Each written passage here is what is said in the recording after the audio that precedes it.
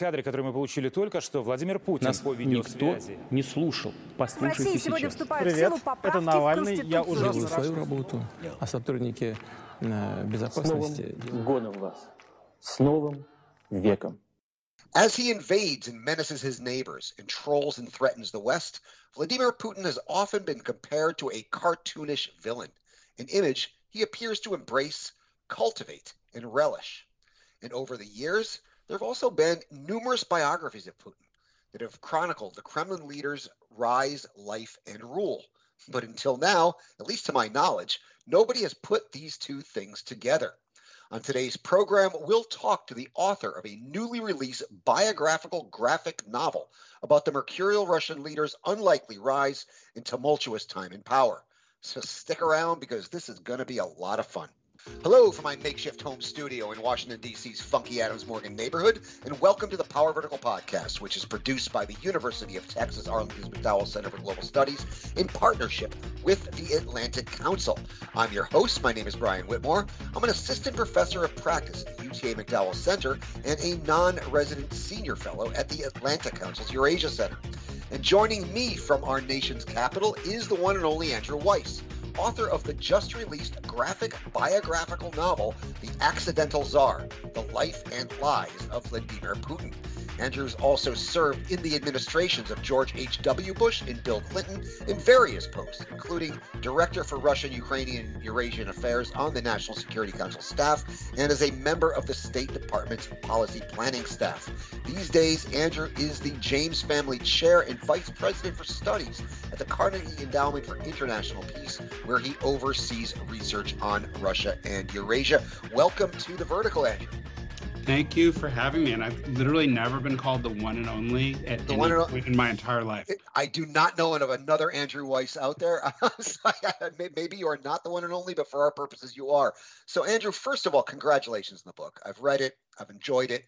And I'm really looking forward to talking to you about it. And in the introduction, you identify yourself as a Russia geek. So from one Russia geek to another, why write a graphic novel about Putin? Where did this idea come from?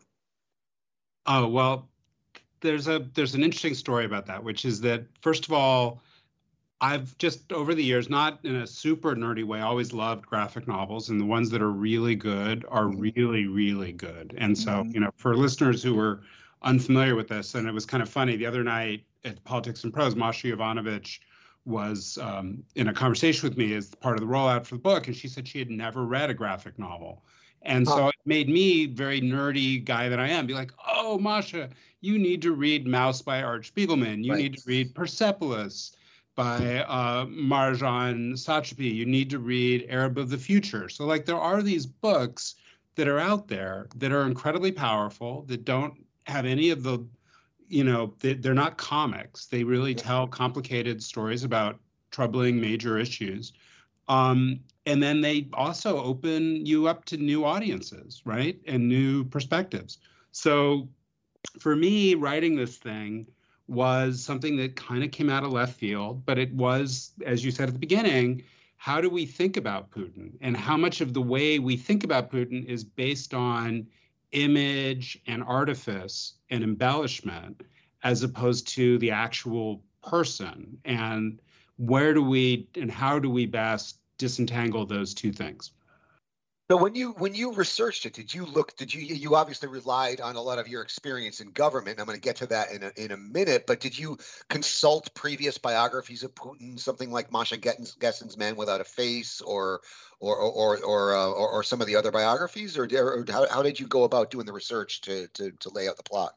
Yeah, so I researched and wrote this as I would any of the stuff I do in my day job at the Carnegie Endowment. So I used the same kind of source material, and it's, the kinds of biographies you mentioned. The other one, which I think was really sort of paramount importance to me, was The New Czar by Stephen Lee Myers, so the New York Times, and Catherine Belton's book, Putin's People. And there are just these nuggets in all of these books, including Masha Gessen's as well, where there's some detail. And part of the magic of writing a graphic novel is it's not about writing a 2-page memo. It's not about writing a 500-page book. It's about like some nugget that can be depicted visually, or an idea that can be conveyed visually, and that tells you something bigger. And doing that in this very space compressed way requires you to think differently about how you connect with a reader. And that was really, for me, super fun to learn how to do it.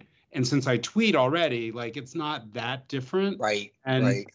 how do you conceive of something that really grabs people and connects and conveys something serious? And you worked with an illustrator here. Had you worked with him before? No, this was also something that was really unexpected. So when my agent introduced me to the publisher, the editor of an imprint at Macmillan, who he himself is a successful graphic novelist, named Mark Siegel. Mark gave me a bunch of books, a lot of which had to do with the theory, like the intellectual debate and theory of how comics operate and like what the comics medium is in intellectual terms. And then he gave me a bunch of other things, said, yeah, you should read these. And a couple of the books he gave me were by the guy who I ended up collaborating with, Brian Box Brown. And his books are so different than the books that I had read, that often tend to be very literal, that tend to have a kind of noir or kind of throwback style to, you know, the comics heyday of the 50s or the 60s. And they're airy and they're minimalist. And so, like, if you see a picture that he drew, just like the best New Yorker cartoonists, like, you kind of know he drew it. And he's a very interesting guy in that he's never done someone else's book. And so for him, this was something he'd never done before. And for me, of course, I've never collaborated with an artist on anything. So it was really fun, but it was the best part, and here I'll shut up, is I was really insistent with him of like no visual cliches. Like, there's going to be no Matryoshka dolls. There's going to be none of the visual shorthand that people usually fall back on to talk about Russia. And so when I would give him images, I would like do sort of Google image searches in Russian to find some particular picture of Putin that wasn't already out there in the mainstream. And I would look for things from unusual sources about Russian history or other types of material, precisely because I wanted this thing to look different and be fresh. And it wouldn't just play to the kind of preconceived notions that everyone carries around in their heads. Yeah, and that really worked. I mean, I like how he portrayed Putin. It wasn't the kind of stereotypical cartoonish Bond villain Putin that we've become accustomed to, but it was nevertheless sinister.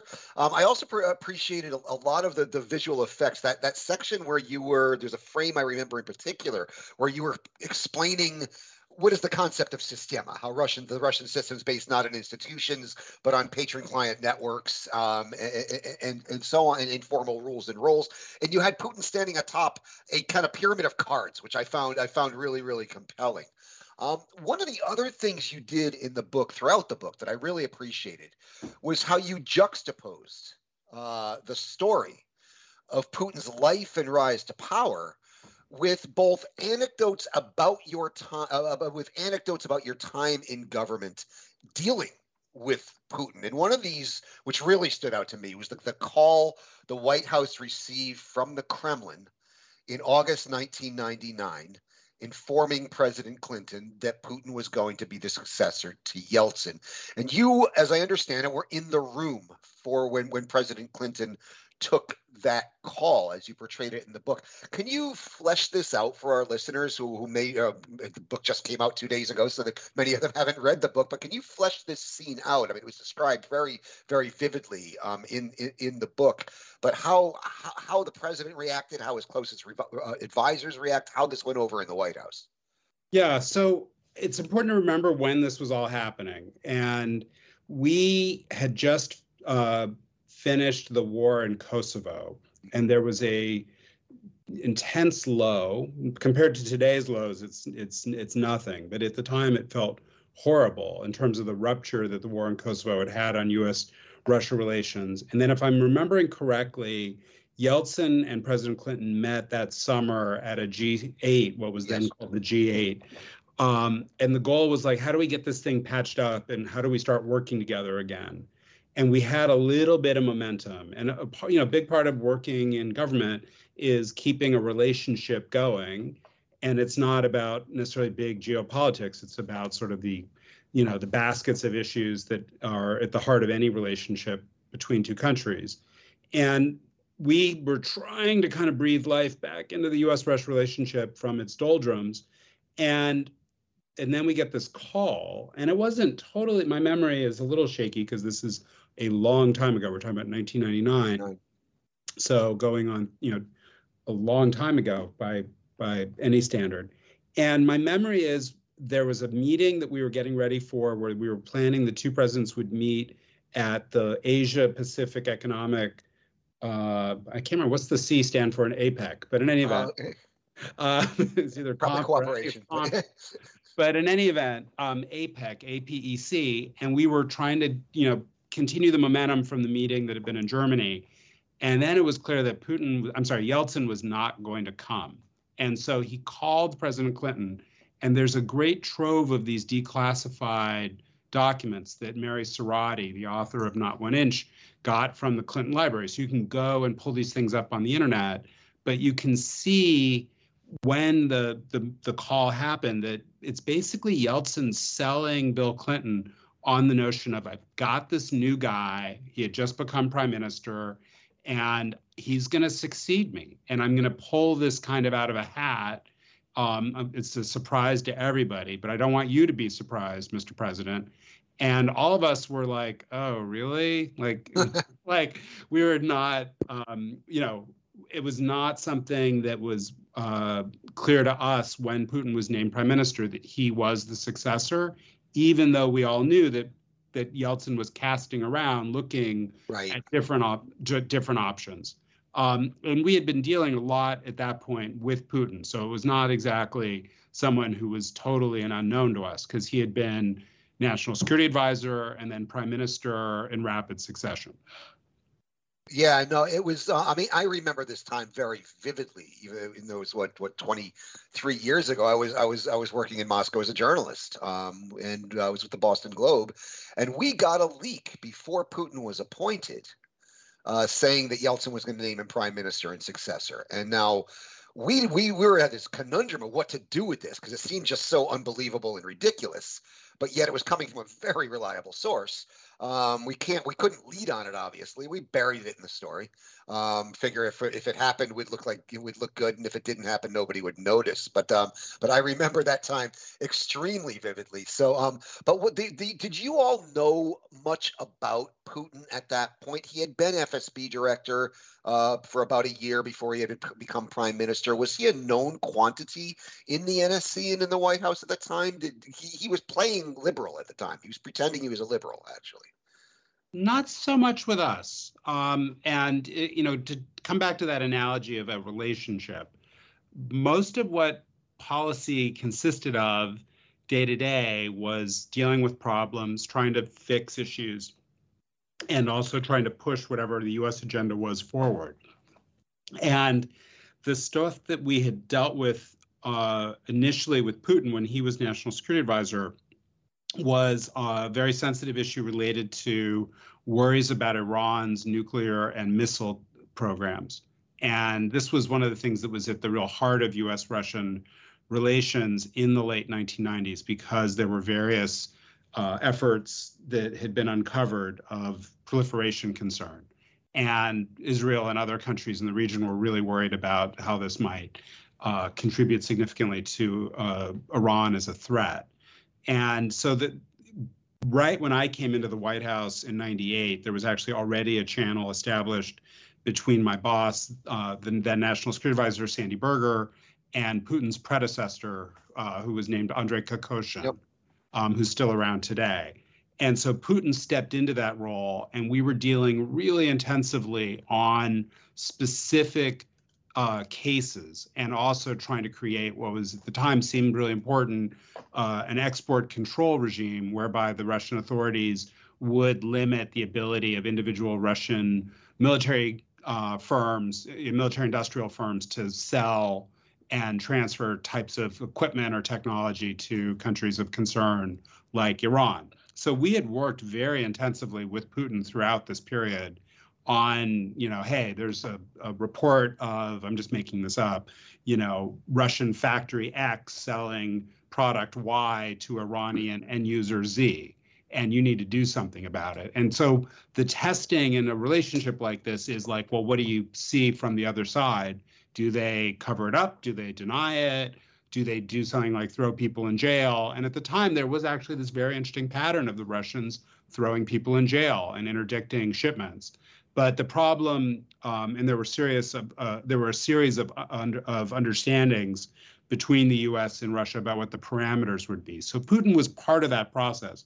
Where things, I think, got more interesting and more complicated was during the rush to Pristina, which was this famous incident where the Russians moved peacekeepers that were deployed in Bosnia to try to help stave off NATO-led peacekeeping operation in Kosovo as a result of the conclusion of the war. So that was where we had some very sticky moments with Putin. So there was it's a long way of saying to you, Brian, like people kind of had Putin's number as a result of all these intensive dealings. Like there was nobody in the White House who was kind of like, who is this guy? Or is he a liberal? Like people knew who he was and no one was thinking, oh, he's a liberal. Right. The reason I asked, because those frames in the book where you portray this, just there was this kind of dismay and almost horror, it seemed to be in the Oval in reaction to this. Like, oh my God, that guy? Are you kidding me? Does that really capture the way you all were reacting and how the president was reacting? I believe, and it's been a long time. My memory is that the president was in a different part of the White House when we did that call, and that he was speaking in like a theater in the old, what's now called the Eisenhower Executive Office Building. And so it's across the street from the West Wing in that grand building, sits on 17th Street. And so we did the call from like an anteroom in that theater area, like it's an auditorium, basically. I don't know if it still exists. And so we did it sort of across the street from the West Wing. That's my memory of where the call happened. But in the reactions, I mean, the frame kind of depicted that you were all kind of dismayed by this. Another thing that you brought in your own personal experience was the angry exchange between Clinton and Putin in Clinton's farewell phone call to Putin when he raised the issue of Georgia in this, and that you were all kind of taken aback by the vitriol and the anger that came out of Putin in that call. That kind of surprised me a little bit. So I think everyone needs to remember Putin is a hothead in a lot of ways, and it's come out time and time again. And this came up the other day on in a radio conversation I was having with someone else, and I assume you remember this, where he once was challenged about Russian human rights abuses and atrocities in Chechnya by a French reporter. And he told the French reporter, oh, if you've got problems with this, you surely don't understand Islam. I'm happy to arrange for you to come to Moscow and be circumcised, and we'll cut off enough in the procedure that nothing grows back in that region. So, I mean, he's capable of these kinds of very volcanic outbursts. And some of it may be just for effect, and it's to kind of seem intimidating, and it's to throw people off balance. But at least in my experience, and this is a long time ago, as I said, in the days of dealing with him in the White House, that kind of volcanic side of him was already very visible. And given the power differential that existed between the U.S. and Russia at that time, when Russia was far weaker and Putin was far less formidable, the fact that he was volatile played to the U.S. advantage. And now here we are watching, the Russian evacuation from Kherson on the day we're recording this, and it's a different dynamic, right? Where you would be more concerned about what would someone who's that volcanic do as that withdrawal unfolds, and what risks will someone with that kind of personality create for a very dicey military situation on the ground. And it's just a different world we're living in. Right. I also really like you're recounting Strobe Talbot's first meeting with Putin, when Putin just off the cuff references Fyodor Tuchev, who just so happened to be the subject of Strobe Talbot's senior thesis at Yale. And this was a not so subtle signal from Putin that he had effectively read Strobe Talbot's KGB file. Did you get that from Strobe Talbot, or were you present at that meeting? I was at that meeting, is my memory, but again, these are all things that happened when I was a young person, and now I'm a middle-aged person with a middle-aged person brain, so I probably can't distinguish between things that are in Strobe's memoir, The Russia Hand, which I highly recommend, which was a great source for some of the initial impressions. And my memory is it's in that book, and my memory is I was in the meeting. Yeah, no, there's a few other things I want to kind of hit on here in this first half. The second half, I want to dive deeper into Ukraine and the efforts to interfere in the U.S. presidential election in 2016. But there's a few things that really jumped out at me. You spent a bit of time recounting Putin's time in Dresden, and the point of that chapter to me seemed to be to debunk this image that the Kremlin has created, that Putin was some kind of a super spy in Dresden. And you seem to present him as really not doing a lot, drinking a lot of beer and having a lot of fun. And I was wondering if that was your aim there in the Dresden piece. Now, we've learned a lot more about Putin's time in Dresden from Catherine Belton, who you mentioned earlier on. I mean, her reporting on his time in Dresden was the most fleshed out that I've seen yet. And there is some truth to this fact that Putin was just basically enjoying the good German beer, but also he was involved in a lot of things like Operation Luch, the massive kind of money moving operation toward the end of the Soviet Union. He was involved in kind of honey traps, setting up kind of West German businessmen and turning them into assets. What was your goal in portraying the time in Dresden? Because I see that time as really formative. First of all, let's stipulate that things involving the intelligence world are going to stay shrouded, and right. It's hard to know for sure exactly what Putin was up to. I relied in part on other materials. I didn't do the kind of original reporting that Catherine did. But for example, if you go back and you look at books written by, I can't remember the name of the guy, but there's a book called Residentura, which was written by one of the people who was in Dresden. And then there's another, I think it's the same book. I need to look it up, but the Russian title is escaping me. There's Marcus Wolf's writings and memoirs, former Stasi foreign intelligence chief. So there are a lot of people at the time who, when Putin was first being portrayed publicly as, a lauded KGB operative, who questioned that or who did not validate it. And I relied pretty heavily on that kind of material. And then one of the things that really stood out to me, and I think, I tried to capture this in the book, is the extent to which the Kremlin and Putin himself keep going back over and over these same years and experiences, and they keep embellishing or changing the story. And over time, like, for example, as the illegals, these, Russian intelligence operatives who've been arrested at various points in the U.S. and other places around the world, when they get embarrassed by the fact of their being arrested and then sometimes swapped for people the Russians are holding in jail, Putin always goes to meet with them or sort of laud them and sort of embrace himself put himself in their refracted glory, even though the fact that they've all been uncovered surely is not indication that they've been very successful because they've been arrested and uncovered. But in any event, what's striking to me is the incident where Putin supposedly was facing a mob outside the villa.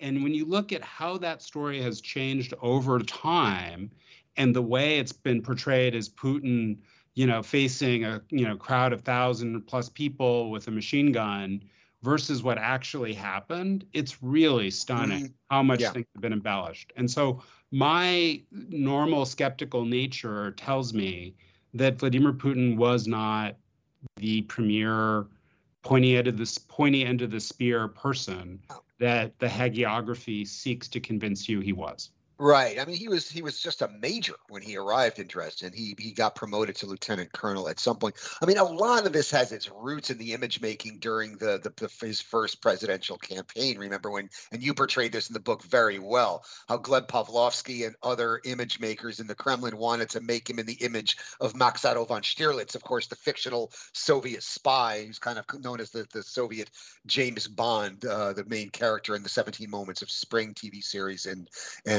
novels. Another thing you portrayed well, that's something I know a little bit about because I was reporting on it in the 90s. I was based in St. Petersburg in the 90s, the gangsterism in St. Petersburg and the relationship between Putin and Vladimir Kumadin and other organized crime figures in that city. What were you trying to convey there? Because again, this is another one of these formative periods.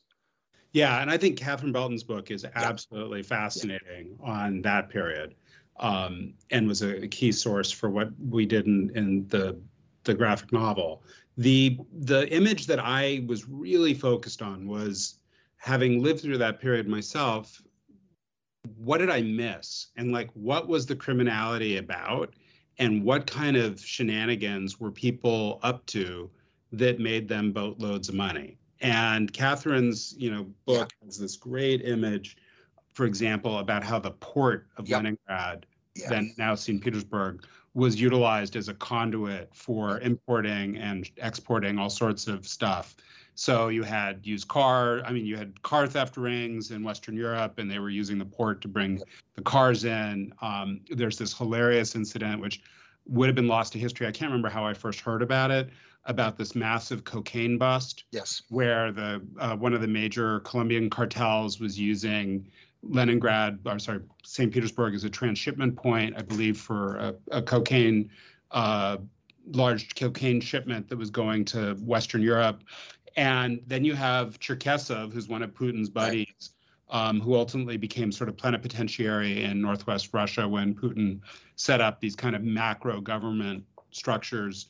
And he's freely saying in public, yeah, we're going to hold on to the coke, and we need to keep it for our state reserves because we're down to a kilo or two in our state reserves. And I'm like, what? Like, why does Russia need a state reserve for cocaine? Of cocaine, right? We said it was going to be used for medical purposes, if I remember correctly. As surely it was. But it's things like that were just so fun to pull and use this original source material from the time, and to really kind of think about what did criminality then mean versus the kind of kleptocracy that we talk about today.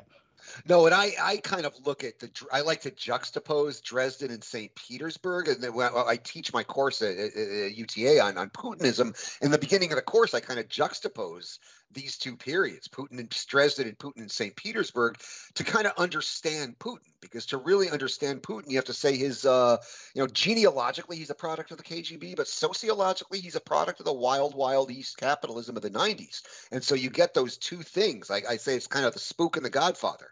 Right. And if you those two things just juxtaposed against each other. So I was really happy to see the way you also kind of juxtapose those, because I see those both as really, really formative.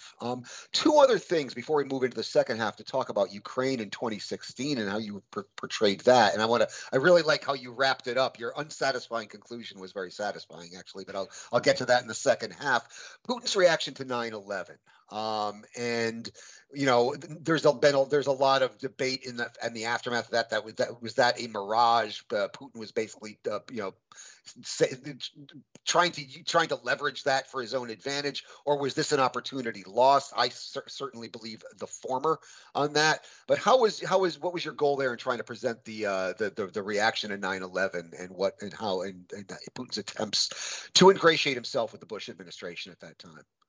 So I'll probably have to cop to the fact that as a Clinton administration official, the utter obsessive fixation on the threat of Al-Qaeda and bin Laden in particular animated my everyday life at the NSC. And I think it's something that just can't be overstated, how much any person working at the NSC on any issue back then understood that Al-Qaeda and bin Laden basically took precedence and was the premier issue.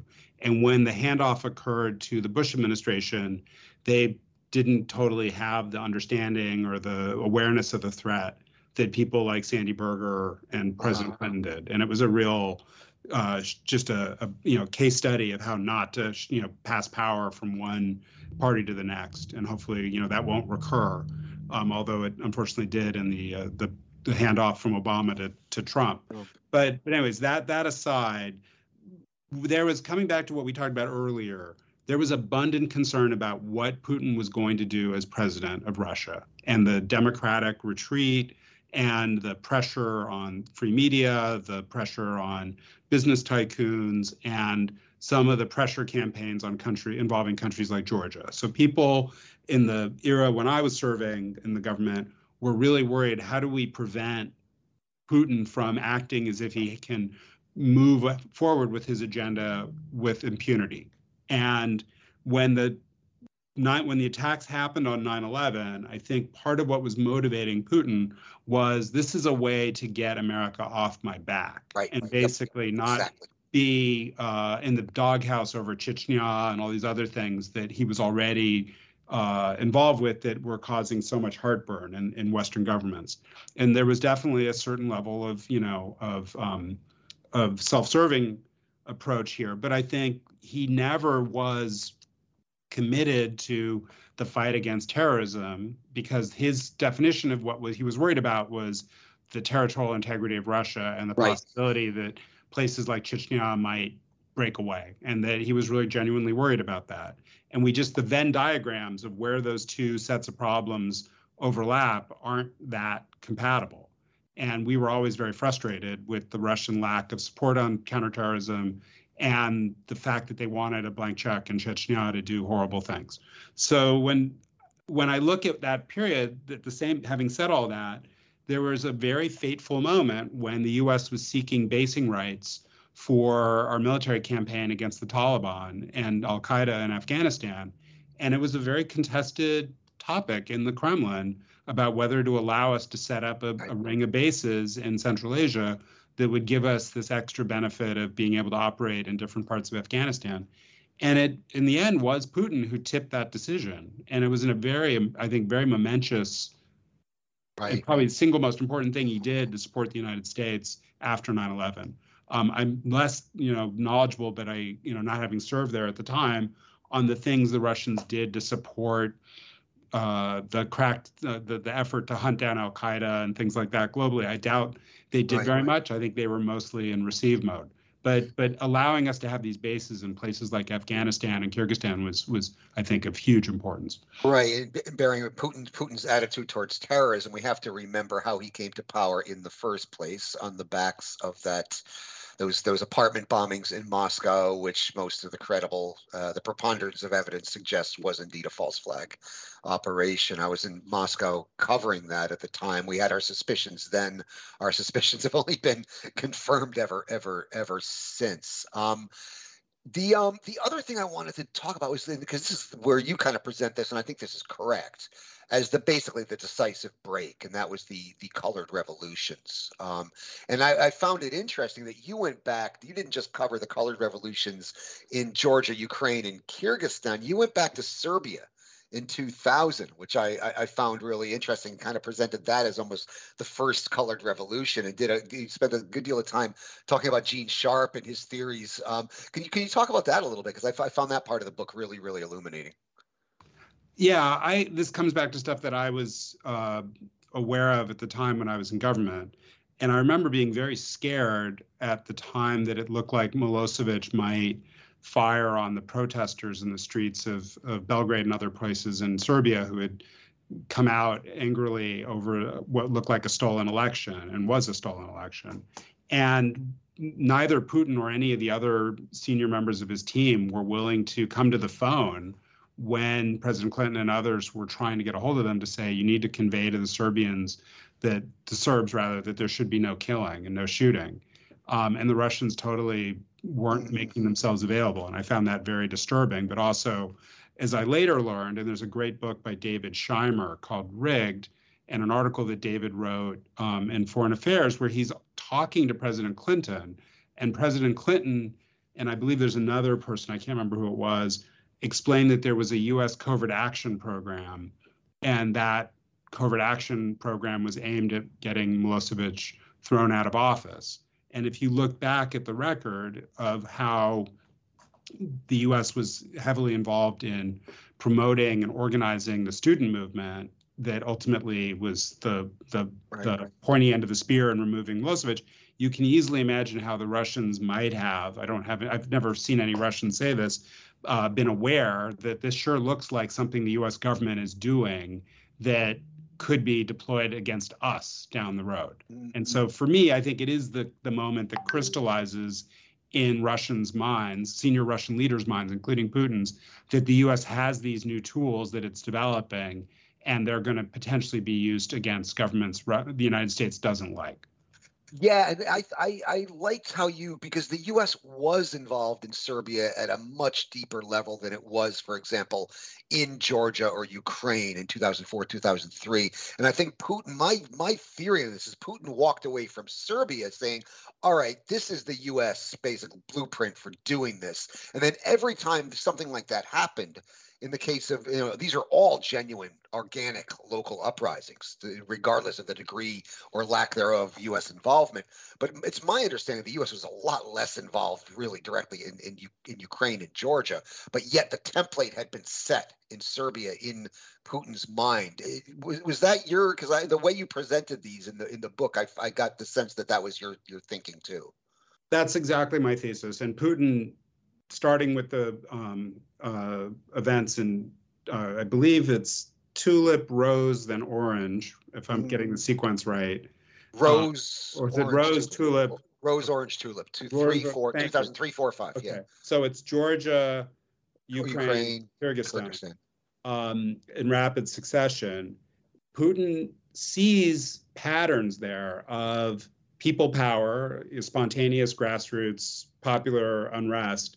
In Ukraine, he also sees some of the people from the Serbian student movement on the streets, and he sees U.S. NGOs, and he sees, the person that bothers him the most, George Soros. And he's just convinced, oh, this is America, and that, I cannot allow America in my backyard. And one of the things in my backyard to cause trouble for me like this, but one of the things that I had forgotten, which I think listeners and others should also bear in mind, is that shortly after the Orange Revolution, literally within a couple weeks, there were the largest protests of the Putin era on the streets of major Russian cities. And the issue that brought people out back then were unpopular cuts in social benefits. Like, they were trying to monetize the social benefits, And that was what I think made Putin think, wow, this could happen here. And that you needed to go to war, as they did after that Orange Revolution in 2004, with the vestiges of civil society. And you basically need to make sure that everyone who's part of the bureaucracy and the law enforcement and security services understands that rooting out this kind of foreign influence is paramount concern, because regime stability, and we haven't really talked about this, but regime stability and preservation are jobs 1, 2, 3, 4, 5, 6 every day when Putin wakes up. But that's been the animating goal of his time in office, is staying in power. Right. And regime stability, I would add, extends to control of the former Soviet space, most notably Ukraine, Belarus, and Georgia. I mean, I think they see the stability of the regime tied to the pliancy of its of the regime's neighbors. And that's going to come out in the second half when we talk about Ukraine. That's a good way to segue here. I'm watching the clock. In a few moments, we will continue our discussion and look at how Andrew's book portrayed two events very close to our times: the Russian interference in the 2016 U.S. presidential election, and the full-scale invasion of Ukraine that was launched in February of this year. I'd like to remind you, you are listening to the Power Vertical Podcast, which is produced by the University of Texas Arlington's McDowell Center for Global Studies in partnership with the Atlantic Council. I'm your host. My name is Brian Whitmore. I'm an assistant professor of practice at the UTA McDowell Center and a non-resident senior fellow at the Atlantic Council's Eurasia Center. Joining me from our nation's capital is the one and only Andrew Weiss, author of the just-released graphic novel, The Accidental Tsar, The Life and Lies of Vladimir Putin. Andrew's also served in the administrations of U.S. Presidents George H.W. Bush and Bill Clinton in various posts, including Director for Russia, Ukrainian, and Eurasian Affairs on the National Security Council staff, and as a member of the State Department's Policy Planning staff. These days, Andrew is the James Family Chair and Vice President for Studies at the Carnegie Endowment for International Peace, where he oversees research on Russia and Eurasia. I'd also like to remind you can subscribe to the Power Vertical Podcast on iTunes, Google Podcasts, Stitcher, Spotify, SoundCloud, and TuneIn. If you do, please leave us a big fat 5-star rating and review, as that helps our visibility. You can also access the podcast, read the Power Vertical blog, and access all Power Vertical products at powervertical.org. And you can follow us on the Twitter at Power Vertical. Кадры, которые мы получили только что, Владимир Путин Нас по никто видеосвязи. не слушал. В Послушайте России сегодня сейчас. вступают в силу поправки в Конституцию. Я уже делаю свою работу, а сотрудники С новым безопасности... годом вас! С новым веком! So as we record this program, Russian forces are retreating from the strategically vital Ukrainian city of Kherson. Should Kherson fall, it would mark a major watershed in the war and a humiliating defeat for Putin. And this would mark a remarkable turn of fate, because just a few years back, after the 2016 interference in the U.S. presidential election, Putin was riding high and appeared to many to be invincible. Andrew, could you walk us through these two events? Because I like how you kind of portrayed this. After 2016, Putin had, the way you put it in the book is he had achieved something worthy of Sterlitz, right? His fictional hero, and then Ukraine, the enormous blunder of Ukraine. So how could you walk us through how you portrayed these two things in the book and why you chose to portray them the way you did? Sure. And I apologize if I'm going to be overly wonky or, That's all right. do too much of a timeline. This is a wonky show. Our listeners are all wonks. Okay, so forgive me for that. But let's just remember how bumpy the U.S.-Russia relationship was toward the tail end of Obama's, I guess we're talking about 2013. So that's actually the beginning of his second term. And Snowden's arrival in Russia put the relationship into a deep freeze. And there was a question of sort of how to get new life into that relationship. And when the Revolution of Dignity broke out in late 2013 with the protests, the Euromaidan protests, and then the larger scale protests in early 2014, it definitely, I think, caught the United States and the Russians off balance and totally off guard. And Putin was focused on Sochi Olympics and trying to preside over this great celebration of how wonderful his rule had been and all the prosperity and bread and circuses that he was going to deliver for the Russian people. And the Maidan spoils the party. And there's a kind of scramble throughout this period by the Russian authorities to pressure Yanukovych to use violence to kind of tell the protesters who's boss and kind of nip this thing in the bud. But it keeps getting bigger and bigger.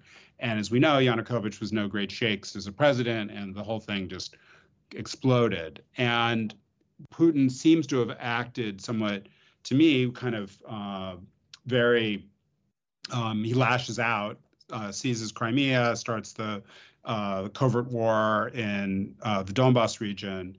And with the shoot down of MH17, it clearly turns him into a pariah, and he feels very isolated. And I think the seeds of the support for Trump lie primarily in that period. And it's the isolation that Russia was experiencing, as well as the desire to undermine the U.S.-European cooperation in punishing Russia and supporting Ukraine, that foster these efforts to build bridges to populist groups, nationalist groups, and sort of wacko fringe groups across the Western world. And it's largely done in a very clumsy way.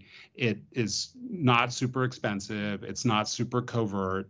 But over time, those groups are benefiting from the public mood. They're benefiting from the unresolved fallout of the 2008 global financial crisis, where elites are perceived to have really, socialized the impact of their extravagance and, horrible handling of the financial system, and average people suffered the most, not well-to-do members of the elite. So there's a lot to work with there. In the early days, you see the Russian government enticing fringe political figures as well as movement conservatives to come to Moscow and speak on RT and do these things. So you see people like Tea Party figures and people who are active in the conservative movement being seduced by the idea that Russia's a family values country, or that Putin embraces these things. And it's all, to me, very artificial and deliberate, some of which, it's sort of funny, was part of an effort that Putin had undertaken in 2011, 2012 to push back against the protest movement in Moscow after the election fraud was revealed in the 2011 Duma elections. And he just tries to use Pussy Riot and other examples of, I don't know what you would call it, pro-Western and more affluent segments of Russian society as the thing to oppose, and to kind of appeal to a base electorate in Russia that would view those people as alien and un-Russian. So anyways, I think it's the confluence of all that stuff that ultimately leads to this remarkable pattern of the Russians trying to ingratiate themselves with any and all people associated with Donald Trump. No, and I like, Andrew, how you point to 2013, because I do think that was a watershed year in this regard.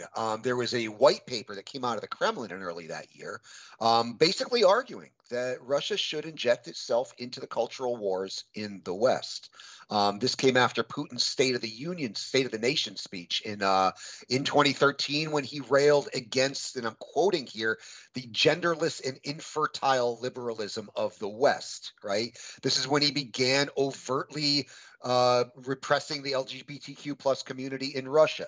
This is when you had his overt kind of anti-feminist policies coming into place. So 2013 was really decisive in that regard, and this only accelerated as Russia became a pariah following the shootdown of MH17. Was it your sense that they actually thought they were going to be successful in this operation, or were they surprised by it? Because I've heard conflicting accounts of that. I look at it as more of a series of like lottery tickets and small sort of angel investments where you pay $30,000 and you can get Mike Flynn to come to Moscow to speak at some silly event in honor of the anniversary of the founding of RT. And likewise, they also embraced groups across the spectrum. Like, they were not ideologically doctrinaire, and they embraced the Green Party in the U.S.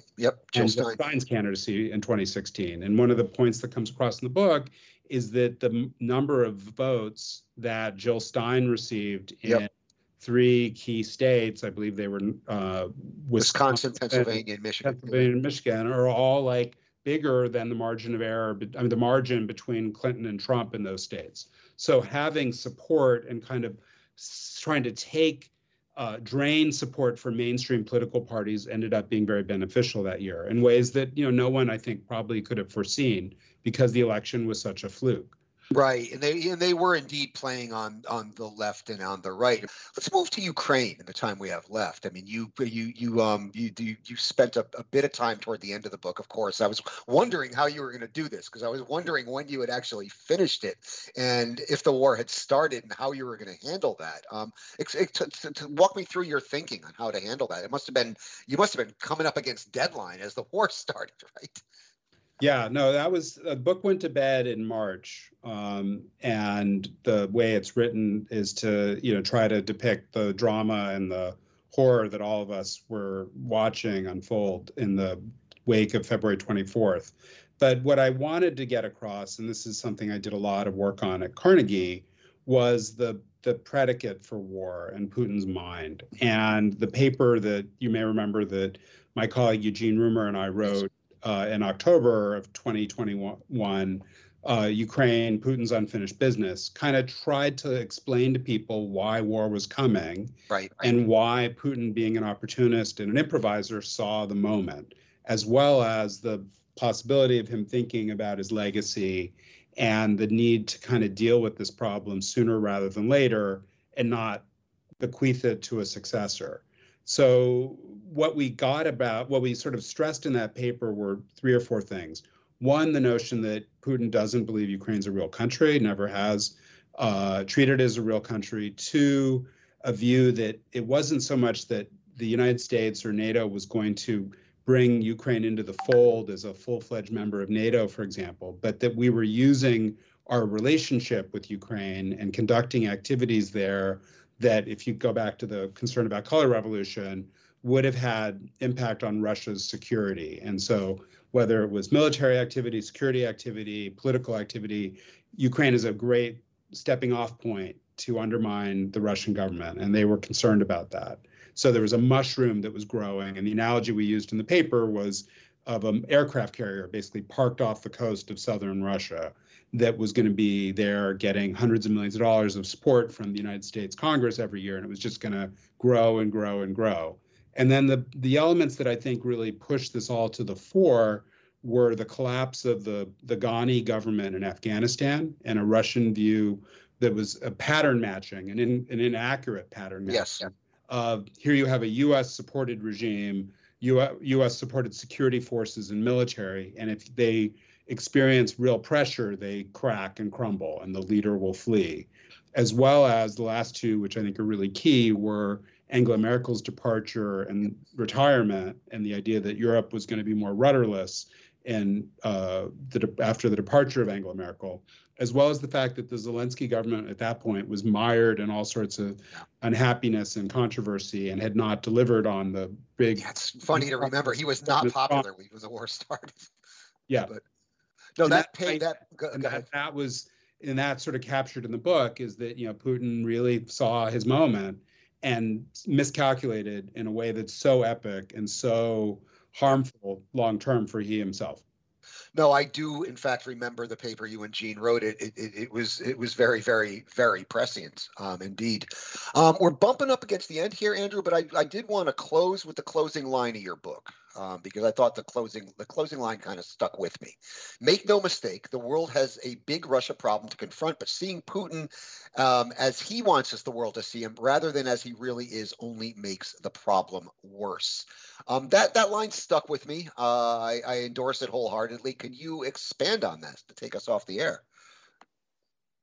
Well, first of all, thanks for giving away the end of the book, Brian. Oh, spoiler alert. Yeah, put that at the beginning of the program, that there's a spoiler alert. No, the Russians are so good at getting in our heads, and we allow them to do that because of the nature of our system and the hunger for information, especially in a country like Russia, where there's very little real information available, and there's a lot of things that are being broadcast that they want us to see, as opposed to our ability to pull together a composite picture of specific facts and patterns and then draw conclusions. So we make our deductions on the basis of very, very imperfect data.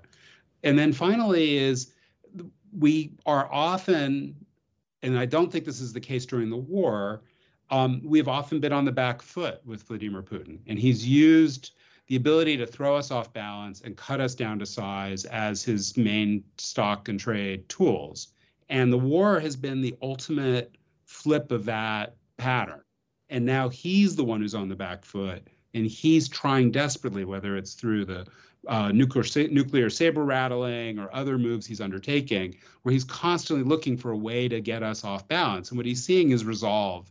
And that's, I still think, probably the sine qua non of effective U.S. policy is resolve, and being clear about what our red lines are and then enforcing them, and clear about what our goals are and resourcing it and staying and keeping faith with the things that we say we want to achieve. And the less gassy and the less kind of abstract those are, the better, because the Russians will exploit the gaps between our stated policies and our follow through. So how does Putin want us to see him, and how should we see him? Putin right now is a very different Putin than he was on February 23rd. And the thing that he was hoping for in this war, which had served him so well in the previous crises, was the sense that no one wants to tangle with a nuclear power, and that when something bad happens, we will back off because we're so worried about that. And we've seen with the support for Ukraine and all the military support and other types of assistance we're providing them in their fight, that those rules aren't totally intact. They're not gone, and there's clear reason to be worried about escalation, and there's clear reason to be worried about what Putin might do if he got truly desperate, and was worried about regime collapse or something like that. And that's why I think people have to take the risk of nuclear use in the Ukraine crisis quite seriously. But what we've seen overall is that the parameters of Western policy are now basically thrown out the window. And those went out the window pretty early in this war. They were observed up until February 23rd, and then after February 24th, we're all living in a brand new universe. Yeah. There's no resemblance, frankly, to the one that existed before. All right, you plan on writing a sequel? Yeah, well, a friend of mine, Jack Schaefer, had a good one. It should be called The Accidental World War III. Oh, all right. On that happy note, we will wrap it up, as that's all we have time for today. I'd like to remind you, you have been listening to the Power Vertical Podcast, which is produced by the University of Texas Arlington's McDowell Center for Global Studies in partnership with the Atlantic Council. I'm your host. My name's Brian Whitmore. I'm an assistant professor of practice at the UT McDowell Center and a non-resident senior fellow at the Atlantic Council's Eurasia Center. And joining me from our nation's capital has been the one and only Andrew Weiss, author of the just-released graphic biographical novel, The Accidental Tsar, The Life and Lies of Vladimir Putin. Andrew served in the administrations of former U.S. Presidents George H.W. Bush and Bill Clinton in various posts, including Director for Russian, Ukrainian, and Eurasian Affairs on the National Security Council staff, and as a member of the State Department's policy planning staff. These days, Andrew is the James Family Chair and Vice President for Studies at the Carnegie Endowment for International Peace, where he oversees research on Russia and Eurasia. Thank you for an enlightening discussion, Andrew, and congratulations again on the book. Thank you so much. My pleasure. And again, the book is called The Accidental Tsar, The Life and Lies of Vladimir Putin. I got my copy. You all should get yours. I'd like to also thank our awesome production team in Arlington, Texas. Lance Ligas is in the virtual control room. He keeps all the lights on and all the complicated machines well-oiled and in working order throughout our discussion. And Dylan Holberg handles our all-important post-production duties, cleaning up my many, many messes and making us all sound a lot better than we do in real life. I'd also like to remind you can subscribe to the Power Vertical Podcast on Apple Podcasts, Google Podcasts, Stitcher, Spotify, SoundCloud, and TuneIn. And if you do, please leave us a big fat 5-star rating and review, as that helps our visibility. You can also access the podcast, read the Power Vertical blog, and access all Power Vertical products at powervertical.org. And you can follow us on the Twitter at Power Vertical. Join us again next week. And until then, I leave you with the ambient sound mix that's been prepared by our production team.